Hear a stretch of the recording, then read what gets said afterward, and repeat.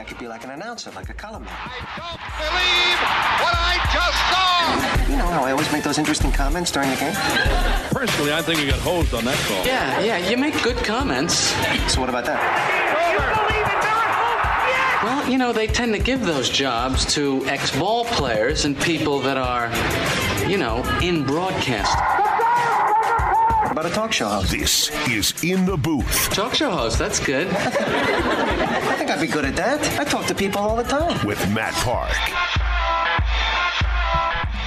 And welcome, everybody. Happy New Year. Welcome In the Booth here on ESPN Radio. Thanks to Steve and Seth and the guys getting us ready to rock and roll here. Unusual schedule for us. No shows last week. This is the only show this week. Traveling tomorrow with the basketball team off to beautiful South Bend, Indiana. It's lovely this time of year. It really is. We can't throw stones. It's gotten a lot better. We're not in position to do that. I will say this though: the ride from the airport to the hotel in South Bend is as gray as you could possibly imagine. It basically looks. They did a good job. The opening scene of Rudy, which is set in the early '60s or late '50s, it still looks that way. And kind of buildings that have been left for dead and everything. But once you get around the campus, then it's incredible. Having done this for 20 years now, going to South Bend, it's gotten a lot better. There was a point where South Bend had no restaurants. That's right. The facility's great once you get there. When you got into town, if you got there after 8 o'clock, you were not eating in South Bend. So it's gotten a lot better. Right where we stay. Buffalo Wild Wings. Yeah, that moved. It's not there anymore. That was the hot spot. Remember the game, there was the year where there was some sort of travel issue. We went to Buffalo Wild Wings after the game. I was still flying then. Yeah. We were waiting for the plane or whatever it was, but which takes us back to our bowl trip, actually, but that's neither here nor there. South Bend, Indiana used to be the home of the College Football Hall of Fame, which was a really neat – now it's even better in Atlanta, but certainly it's – founding in South Bend, it was a tribute to Notre Dame first and foremost, but college football in general. They did a nice job with it. And the hotel that we stay in South Bend, right across the street, kind of miss being able to duck in on the College Football Hall of Fame. But right there on that block, that's grown out a little bit. There's some options there. McDonald's. And then if you head out of town a little bit, you can see some sites and some other options and choices. And then game day. This will be a quick in and out. It's a noon game on Saturday, a big one, ACC Opener for Syracuse. Notre Dame has already lost on the road in conference play. They've got a depleted roster, really impacted by injury. And Syracuse figures to get off to a good start here in conference play. They need to, and can win their conference opener on Saturday, then home next week for 2 games where they'll be favored. Clemson's pretty good. That one's in the middle of next week, and then Georgia Tech on the weekend. But a favorable start to the ACC schedule ahead. Speaking of ACC, that's now that we just threw shade at South Bend a little bit, what would you say is the most underrated ACC town? Miami's my stock answer on that Boston. is always Louisville. Louisville's a really fun place to go because people say, where do you like to go on the road the most? And I always sort of get like in the Wheel of Fortune when they stipulate RSTNLE, yeah. Everybody picked those. You have to say, well, you're not counting some of the great cities in the world, New York, Boston, Miami. I mean, come on. Once you set those aside, I think Louisville's pretty cool. I'm not a huge, Tallahassee's okay, not a garden spot. I'm not here to. Why are we starting the show with this? I think it's fascinating. Start the year to disparage other cities because I'm sure nobody here is like, oh, gee, it's great to go to Syracuse. Although I will say this about Syracuse, God bless us. And this I know is not a concern of yours, Paulie. I can't think of anywhere else that we travel that has as smooth a transition from the facility where the game was played to getting your butt in the air. Yeah. Get to the airport and get out of here. Let's go. And some of these places you go where, like Brian Higgins is on this trip to Clemson and Blacksburg, back-to-back trips. Those are both one road in, one road out towns, and they're great. They're a lot of fun. I'm not disparaging them. It's just, it's such a production to get around. It's an hour from the airport in Clemson to the facility. From the campus to the, yeah. Well, and there's a lot of places like that. Blacksburg's sort of like that. You go to Roanoke, Morgantown, West Virginia used to be like that. etc. So do not take that for granted, folks, here, that if you are trying to get somewhere, and I know the airport's under construction and it's not truly probably an international airport and all those. I know it doesn't have a lot of direct flights. The fact that you can get to the airport here pretty quickly from just about anywhere, get up and out, is not to be taken for granted. I know that just as somebody who travels with the sports teams, the football and basketball teams, there's nowhere we go around the ACC or the common non-conference opponents where you get from the stadium or arena where the game was played to the airport faster than I would imagine opposing teams, visiting teams, do here in Syracuse. Didn't figure we would start the show or the first show of the new year that way, but that's what we do. We shoot from the hip here.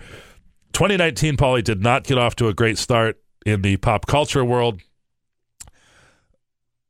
Really, 3 major losses yesterday, all 76 years old. I can't really go chapter and verse on the captain of Captain and Tennille, but we lost the captain late last night. And then earlier in the day, Bob Einstein, who actually is listed, he played a little college basketball, and when they talk about actors that were athletic, his name comes up, but he was a very, very funny dude.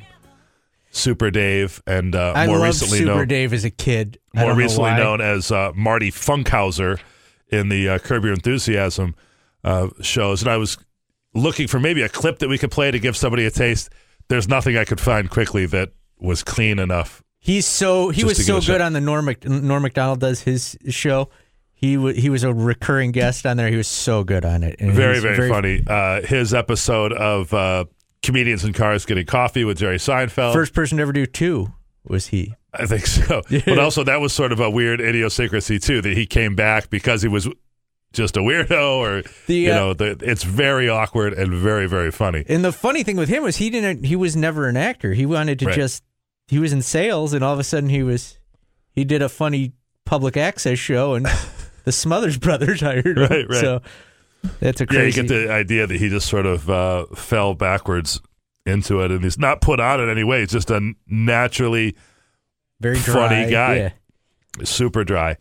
And the first of the losses that I was aware of yesterday, Paulie, Mean Gene Okerlund, one of the great voices in sports broadcasting history. Hulk Hogan, you proved it to thousands and thousands of fans, not only here tonight in Madison Square Garden, but throughout the wrestling world. You know some meeting, they proved it to themselves. All I asked was for the whole WWE to stand behind the Hulkster, and I told them I'd bring it home for the USA. You know some meeting, it is the dream of a lifetime, Daddy. There's actually the date of that is actually my 9th birthday, which what a day! Well, not that I remember that from my 9th birthday, just that I saw the date there. That's kind of places you. That's why Mean Gene Okerlund, I think, has a spot in all of our hearts from a certain age. Perfectly cast for the role that he played. He and Hulk Hogan obviously had a great relationship. He and Macho Man Savage, those interviews. Oh yeah, just tremendous. My favorite part about him, and I was playing a clip for you. He did not have the ability to keep a straight face while any of this was going on. Like, he didn't take it seriously. Like, and that's why he was great. He was laughing at these clowns doing this stuff as it was going on. Well, I think you're right. And then an educated audience watching Mean Gene would get the idea that he knew what was up. And certainly if you ever saw any of the things where he played a role, let's say in a documentary or something like that, talking about wrestling, the day that Ricky the Dragon Steamboat got injured was my last day in wrestling, but so that was a long time ago. Never came back.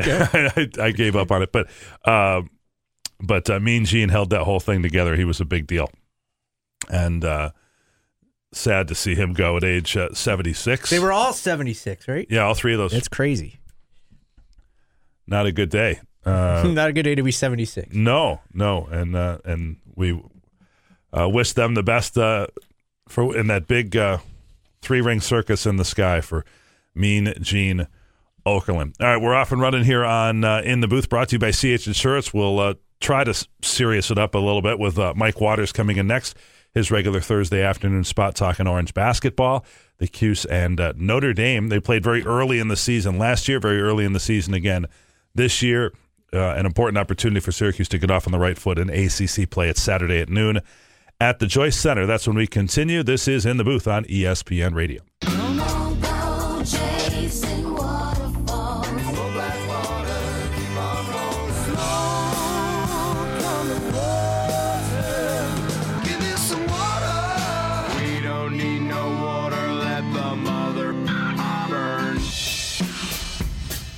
New year, new Paulie. He's put some effort in and a new open for Mike Waters, Syracuse.com, Syracuse basketball beat writer. What do you think of that, H2O? The only thing you left out was bridge over troubled waters, right? I don't really like that one. I had it in. It was too soft. It was too that's weak. a downer. I like the other ones. I appreciate the effort.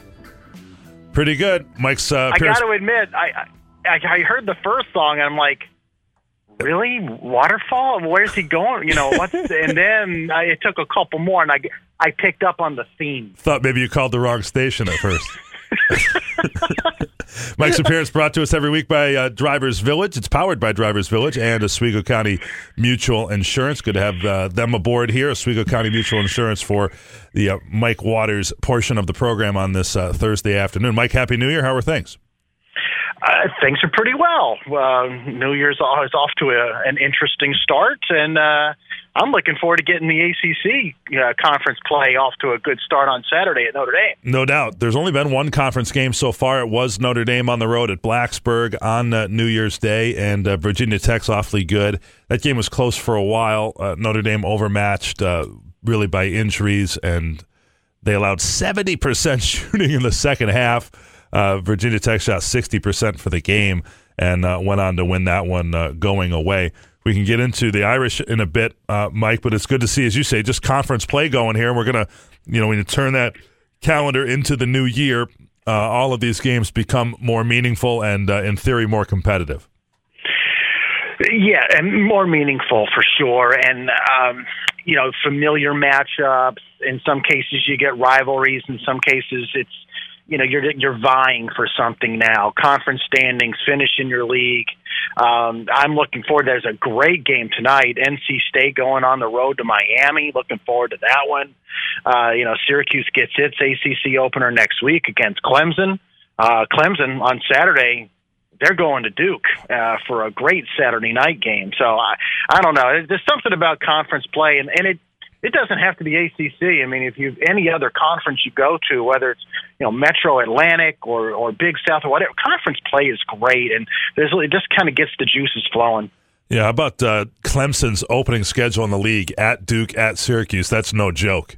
And I know who did Brad Brownell make mad in the ACC office? I know this is not a ranked Syracuse team right now and everything, but still, I'm sure Brad Brownell was a great guy. We'll make a comment to that effect, not necessarily to complain about it, but just to somebody's got to open at Duke, obviously, and to then open at Duke and turn around and open at Syracuse's second game. Syracuse women, and we had Brian Higgins on the previous show. They start with 4 of their first 5 on the road. One of the upshots of that is by the time you've weathered that stretch, then the schedule flips back in your favor as that balance comes back to you. So the other thing that happens, and not to belabor the point here, but if you're playing Duke and Syracuse at this point in the season, you're playing them when their students are on break. Mm-hmm. Theoretically, it's the Carrier Dome atmosphere is not going to be what it will be, next Wednesday, what it's going to be in late February. So if you have to play Duke and Clemson on Duke and Syracuse on the road, play them now. Get it over with while the students are gone. Yeah, I'll give you that. And, Duke is obviously awesome and exceptionally loaded with talent. I guess the earlier you play them, probably the better, I would think. Although, they've been good from the start of this season. The idea that before they even gel even more with some of the outstanding talent that they have, you have to figure that Coach K will have them humming by the end of the season. Syracuse plays them in mid-January on the road, and then in late February in the Carrier Dome. January 14th and then February 23rd are the Syracuse-Duke matchups.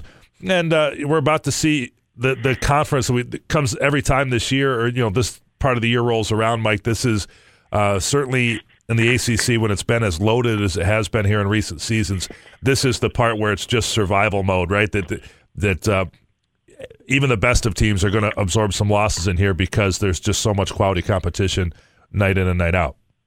Absolutely right. And this is the time of year when you really get into the one game at a time at approach, and it's actually true. When players and especially coaches talk about it, while fans will look at like the broad scape and, for instance, this year, Syracuse, they need to get off to a great start because the ACC schedule is so backloaded. Listen, the coaches might be aware of that, but they really do have to focus in one game at a time because in and of itself, every game's tough. There's very few easy outs in the ACC, and there's very few teams that can say that they can just roll the ball out there and win a conference game without coming in with a really good, solid performance. Certainly the way Syracuse has been playing, you can say, like, oh, yeah, they need to get off to a good start to the schedule because, they got 4 of their first 6 conference games at home, and the end of the schedule is tough. And, yes, the end of the season schedule for Syracuse is monstrously tough. Sure. But the way Syracuse has been playing, you can't assume anything like, oh, they'll got to get off to a good start. No, you know what they have to do? They have to go to Notre Dame first and do whatever they have to do and get up a good game plan and play well and make shots and beat Notre Dame, and then the second game will come. That's right. Right now there are 5 teams, and I know the RPI is not the be-all, end-all of rankings, but just to give you an idea, there's 5 in the top 36 right now. 3 of those are in the top 18. Syracuse is currently 83rd in the RPI, which would not be good enough for a tournament qualification. That's only going to improve as the season goes on, one would figure, because they're going to continue to play good teams here the rest of the way, including a game against Notre Dame on Saturday. All right, so what have we seen here, Mike, in these couple of wins in a row for Syracuse? They've coincided with a bit of a lineup change. Pascal Chukwu goes to the bench. Marek Dolezaj starts. And in that first game, Pascal has 13 boards. Anything that you could see that's a trend right now that we should be watching? The inserting Marek into the starting lineup seems to have helped a little bit. It's helped offensively. Marek really facilitates the offense better than Pascal. I like the way Pascal's responded. You mentioned the 13 rebounds in the first game there against Arkansas State when he came off the bench. He turned around. He had 6 boards in just 15 minutes against St. Bonaventure. That's good work. If he can just keep rebounding the ball and playing good defense, he'll get his minutes. And whether he gets his starting job back or not, it really doesn't matter. He's going to have to play and play well in the minutes he gets because he was never playing 35 minutes a game this year anyway. Mm-hmm. In terms of other trends, Elijah Hughes, he's on a nice little run now. 6 straight games of 15 or 16 or more points, so he's giving them consistent scoring. On the downside, I think the thing, you're still looking at Frank Howard and really questioning, where he's at. Is he completely healthy? And if he is completely healthy, at what point do we start seeing the production out of him at the level that was expected? I mean, in the St. Bonaventure game, he's 1 of 3 from the field. He misses his only 3-pointer. The game before that, he's 0 for 4 from 3-point range. He's still just not shooting the ball well at all from 3-point range. He isn't, and the results have continued to. I don't know what's happening in the games that's actually giving you an idea that it's going to get turned around here. I mean, you can cut him slack for a while based on 1, his injury, 2, his track record. That last year he had a pretty decent season, but nothing's happening in the games that makes me think, it's just a matter of time. He's going to get more shots to fall, or he's going to score the way that we think he's capable. Exactly. But right now, for 2 reasons, you still have to keep rolling with Frank. 1, he is your senior returning starter at the point, and like you said, you've seen what he can do. You saw what he did last year. He averaged 14.5 points per game. The other reason, too, with Jalen Carey hurt in recent games, you don't have any other options right now. Right. Jalen got back for the St. Bonaventure game, but he's 1 for 5 from the field and doesn't make a 3, and 3 assists and 2 turnovers in 19 minutes. Well, that's not a performance that's going to take away a starter's job. Certainly not a senior's. So you just have to continue to hope that we find Frank, or that Frank finds himself, because when that happens, I think you start to see the Syracuse team that we all expected to see, because you get Frank back. Tyus is playing at a good level. So is O'Shea. And the difference maker from last year to this was going to be Elijah Hughes. And Elijah Hughes is doing exactly that. We're just missing that other key piece. Yeah, Hughes, Mike, for me, is remarkably consistent. I'm sure there have been, but I don't recall a player that was in such a tight range the degree he is. He's scored 14 points in 11 of the last 12 games. So you take away the debut, which was a blowout against Eastern Washington, and then he has only scored below 14 twice on the season, that first game included. He's only scored more than 18 once, so it's not like he's going to go light anybody up necessarily. He hasn't demonstrated that yet, but you could pretty much put him in the bank for 15 points. And if that's the case, Syracuse, Jim Boeheim, they'd all be thrilled. Right. Because O'Shea is another guy there who's pretty consistent in his contributions. Tyus Battle can be the same. You start throwing in a fourth scoring option with a Frank Howard, now you've got a ball club. But, yeah, what Elijah's doing, and I think it's remarkable that Elijah is this consistent. He's coming off a year where he had to sit out after his transfer from East Carolina. You go back to his freshman year at East Carolina, he had an early season injury. He never really found a groove. He was anything but consistent down there. Guys don't just transfer after 1 year, sit out a year, and start playing like this at the ACC level. So it is pretty. You look at some other guys who have made that transfer that came to Syracuse. Michael Benajay, he didn't do anything close to this his sophomore year at Syracuse. And before that, I guess you're talking a Ryan Blackwell. Now, Ryan, we'd have to go back and look at his numbers. I can't remember exactly what Ryan did as a sophomore, but I do remember as junior and senior, Ryan was incredibly consistent. But still, I don't think he scored at this level as a sophomore after transferring to Syracuse from Illinois. To be, like you said, between 15 and 18 points nearly every night out. Yeah, that's just spectacular. Well, you're going through just the transfers. I would say scores in general. You give me, Andrew White, Demetrius Nichols, Chris Joseph, people like that in recent years. I don't know anybody that was in that small a window on a regular basis that they're.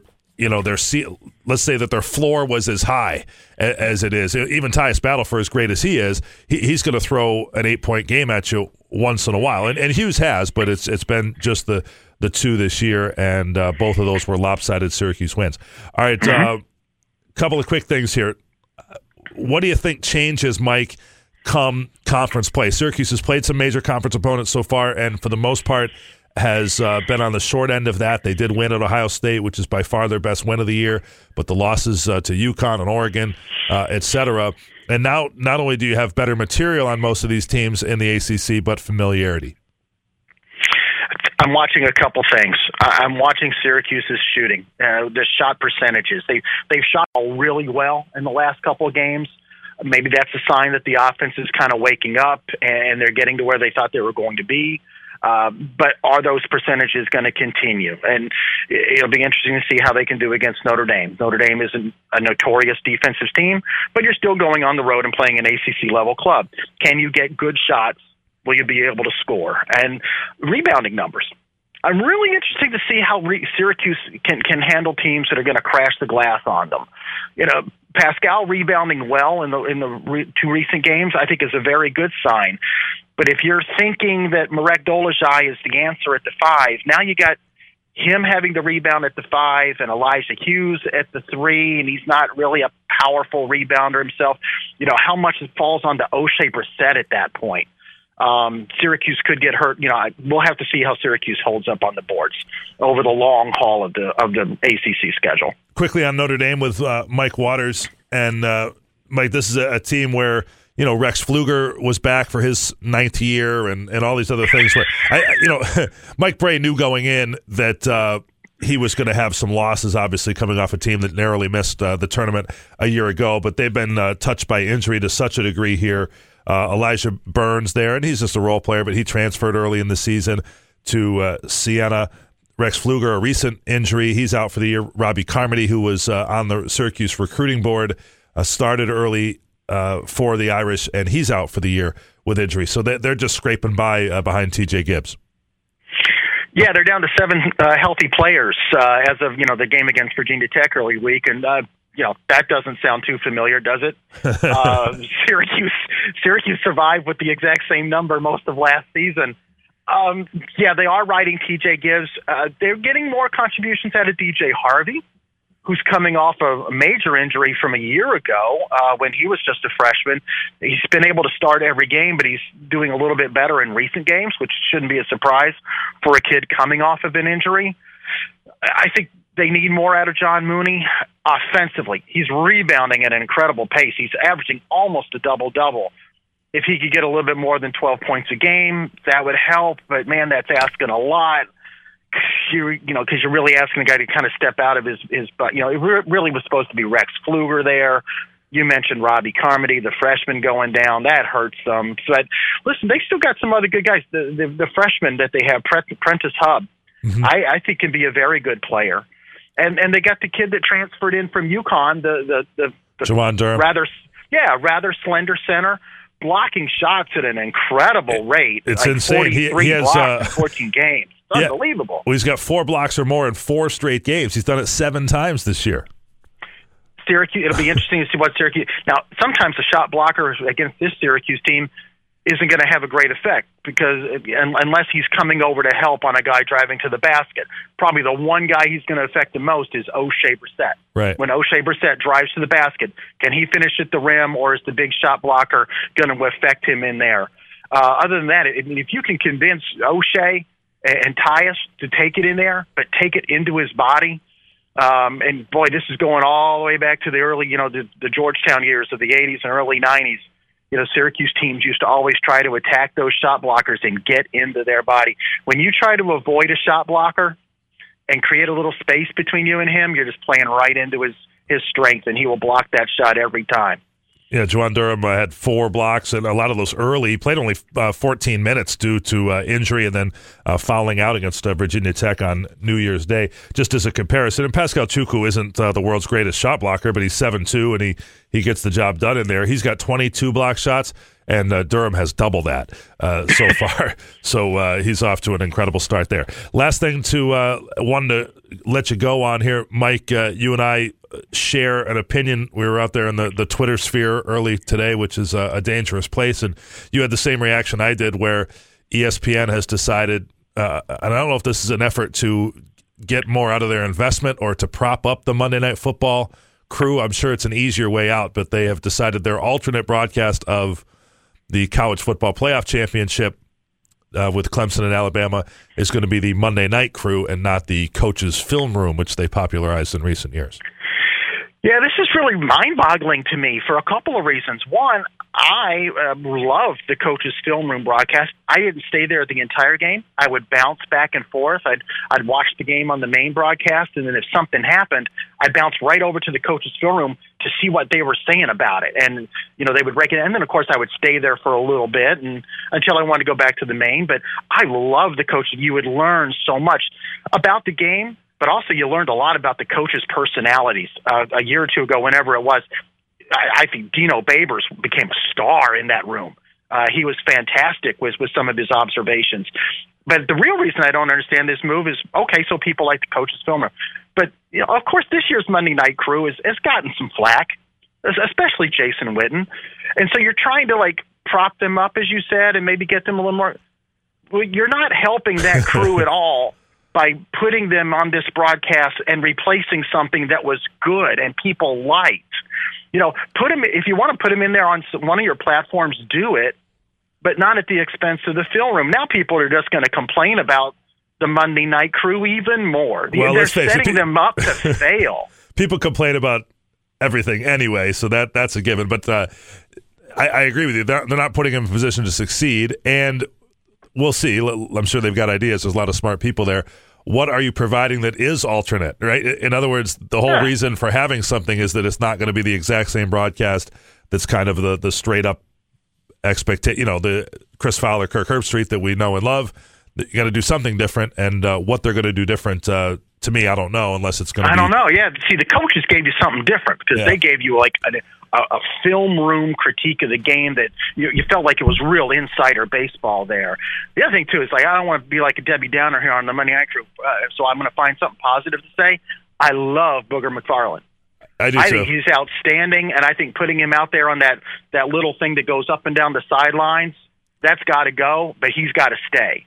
I think you got to bring Booger up to the booth next season. I think that's exactly what happens. And I think he is a likable guy. I don't know if it's the name or what, but he seems like this is a guy I could enjoy a beverage with and watch the game. And I don't know so much about the entire rest of the crew that I would feel that way, but with that one I do. So all right, Michael, good stuff. We can follow up on that. I appreciate it. Safe travels to South Bend. Same to you. Look forward to seeing you there. Sounds good. We'll be there. Mike Waters. It's a noon start at the Joyce Center in South Bend. Mike's weekly visit is powered by Drivers Village and brought to us, as always, by Oswego County Mutual Insurance. Got some good time out of Mike Waters, too. We did. I felt like we maybe bleeded him a little too far there, but we appreciate it. We jumped on his capable shoulders, and he carried us right through. We'll do We Care when we come back. We've got some more to add, actually, on that film room versus Monday Night Football crew. Not that there's anything we have to say or do about it, but we'll touch base on that when we continue in the booth on ESPN Radio. Do we care? Interesting. I doubt it. No, wait, the other thing. Tedious. But we will do this segment anyway. Don't care anymore. Don't care no more. Turning Stone Casino and Caesars are combining to create a sports book here in central New York, and it should open sometime in 2019 once approved by federal. Very interesting.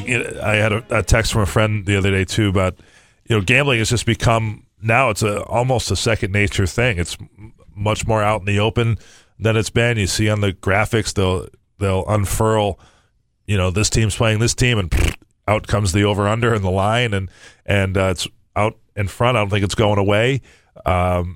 Might not be everybody's cup of tea, but if that is, how you choose to spend your disposable income, then go for it. I think it's very interesting that it's coming right here to our backyard, and Turning Stone is smart, obviously, to take advantage of the law changes and the opportunity to do it, and I can't wait to see how it shakes out. Troy Tulowitzki in the news. Apparently, he is or isn't a New York Yankee. It hasn't. Why not isn't? It hasn't fully been confirmed anywhere that I can say with a full 100% assurance. But with Manny Machado in the wings and other things, the Yankees have added depth by adding Troy Tulowitzki. Yeah, I think it's great. I mean, it's a no-risk play for the Yankees. They pay him the minimum. The Blue Jays are on the hook for the rest. He's a all-star caliber. When he's healthy, he's been the MVP caliber type player, and to put him on the Yankees obviously, plugs a gap right now with the injuries that they have to deal with in the short term. I saw where it said they would not keep them from going after Machado still, so we'll see where that goes. But Tulowitzki's a very likable player. I think it's well chronicled. He wore uniform number 2 for being a Derek Jeter fan growing up, and yeah, if he's healthy, he's a great fit. Yeah, that's the main... Even if he's not, he's worth a shot. I mean, he's cheap. Absolutely. I mean, more than a dozen teams were going after. That's why I see all this credit given to Brian Cashman for landing him. I think every team in baseball just about had to be making a play for him, because everybody else would have had that same arrangement. You pay the minimum and the Blue Jays cover the rest, up to $20 million. Well, we've had athletes in the past year say dinosaurs didn't exist, there was no moon landing, and the Earth is flat. Now Juju Smith-Schuster has joined that theory, the conspiracy theory world, with water is not wet, when he sent this tweet out. Water is a liquid that wets things. Wet is the condition of a liquid sticking to a solid surface, such as water wetting our skin. We cannot say that water is wet because it takes a liquid and a solid to define the term wet. I would just love to know how it came to be that he said, yep, I'm going to put this out on Twitter. So he's obviously saying, I'm going to do something that's going to get a reaction. It's the devil's lettuce. I guess so, yeah. But he could be smoking something. They got to be sitting around going, what can I do or say that's going to get me attention?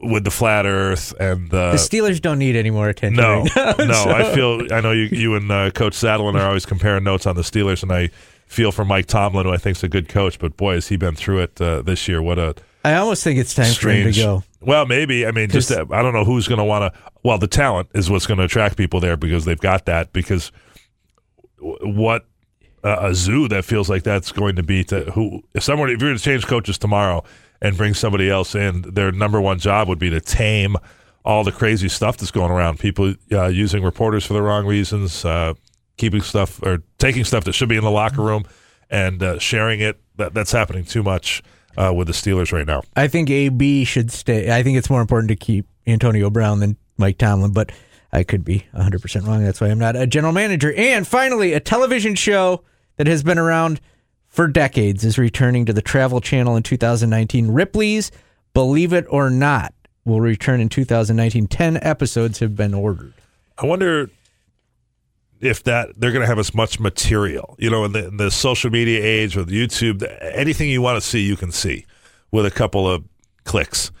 Is there anything we don't know about, or I think it streamlines it for or I was going to say, is it the other way now that they have the ability to go find this stuff? And I'm trying to think of what types of curiosities they put on world's shows. largest tongue. You got to and then they do all the ancient stuff that's cursed. Right. And whatnot, and it'll be broadcast. You will be watching this show. I can tell that. I like this type of stuff. This will be a big guys kill time on the road material for you. Most nails into nose and stuff like that. Amazing. Watch Talking about how people spend their time. And here's another way you can spend time if you're I'd rather have nails in my nose. Into the devil's lettuce or whatever it is that Paulie is suggesting. You can join Seth Everett Saturday at the Buried Acorn Brewery for pre- and post-game coverage and a watch party for the Notre Dame basketball game with the Orange on the road for their ACC Opener. It all starts with the pregame at 11. You can hang out with Seth and the gang from ESPN Syracuse for the watch party, and then as soon as the game ends, Seth is back on the air here on ESPN Radio 97.7 and 100.1 live at the Buried Acorn Brewery on Saturday. Sounds like a lot of fun. We'll be in South Bend painting those word pictures for you. When we come back, more on this idea of the college football playoff. Is it Alabama-Clemson fatigue? Do you buy in any of that? If you'd like to sneak in a late phone call, you can do it at 4 ESPN 44. This is In the Booth on ESPN Radio. This is In the Booth, presented by CH Insurance, in your corner. Good to have CH Insurance along for the ride, as always. Hope you'll be out at Carrabba's tonight, folks, for the Orange basketball program. Jim Boeheim's show, brought to you by AmeriQ. That's on TK99 tonight. Syracuse women play at Clemson in their ACC Opener. Part of a stretch where they play 4 out of 5 on the road to open ACC play, and a twofer on this trip, Clemson and then Virginia Tech. For the Syracuse women, are ranked number 14 and off to an 11-2 non-conference start. We'll cross that bridge when we come to it, but get into the college football playoff, which is Monday night. It's in San Francisco, Santa Clara. That's the tough spot. Great stadium, not a great college football area. You have to figure that the college football, even Alabama, Clemson aside, and they're so far ahead of everybody that you have to bank on them being in these games or close, that you might have some attendance issues with this one. It's $1,000 plane flight for them. I, for one, am not fatigued by Alabama, Clemson. They're the two best college football programs. They're funded the best. They have the best staffs. They have the biggest commitment. I have no problem that they play. I understand for some fans they tune out. They want to mix it up. I'm an 8-team playoff guy, but I don't know that would have changed things this time around. People are kind of overreacting based on the semifinals this time not being competitive.